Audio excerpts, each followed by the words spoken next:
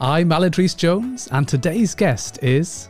Dewi Griffiths. I live in a village called Llanmynedd near Llandilo.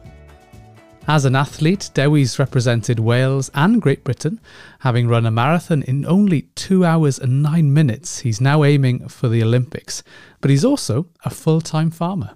When I finished uni in 2013, I asked my parents, can I be home for a year and help out on the farm and give running a go to hopefully make the Commonwealth Games in Glasgow. And fortunately I made Glasgow, and I was like, oh, can I have another year? And 6-7 years on, I'm still here then.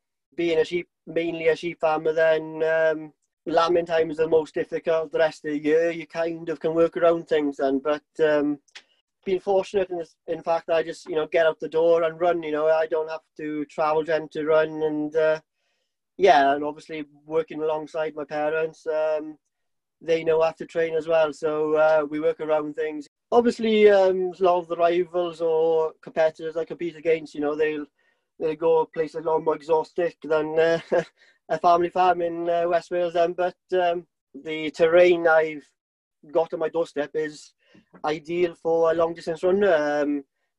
Many people travel across the world for terrain like that.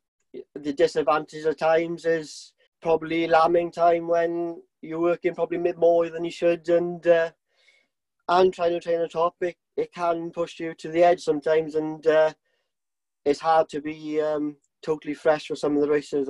I don't think it could be just a runner then. It's nice to have something to take your focus away and not dwell on, say you've had a bad session or a bad run or whatever. It's nice to have something to take your mind away from it and not dwell on it. And unfortunately I've had a few injuries in my career, as probably most men do, and in those periods, you definitely appreciate being able to be outside in the countryside.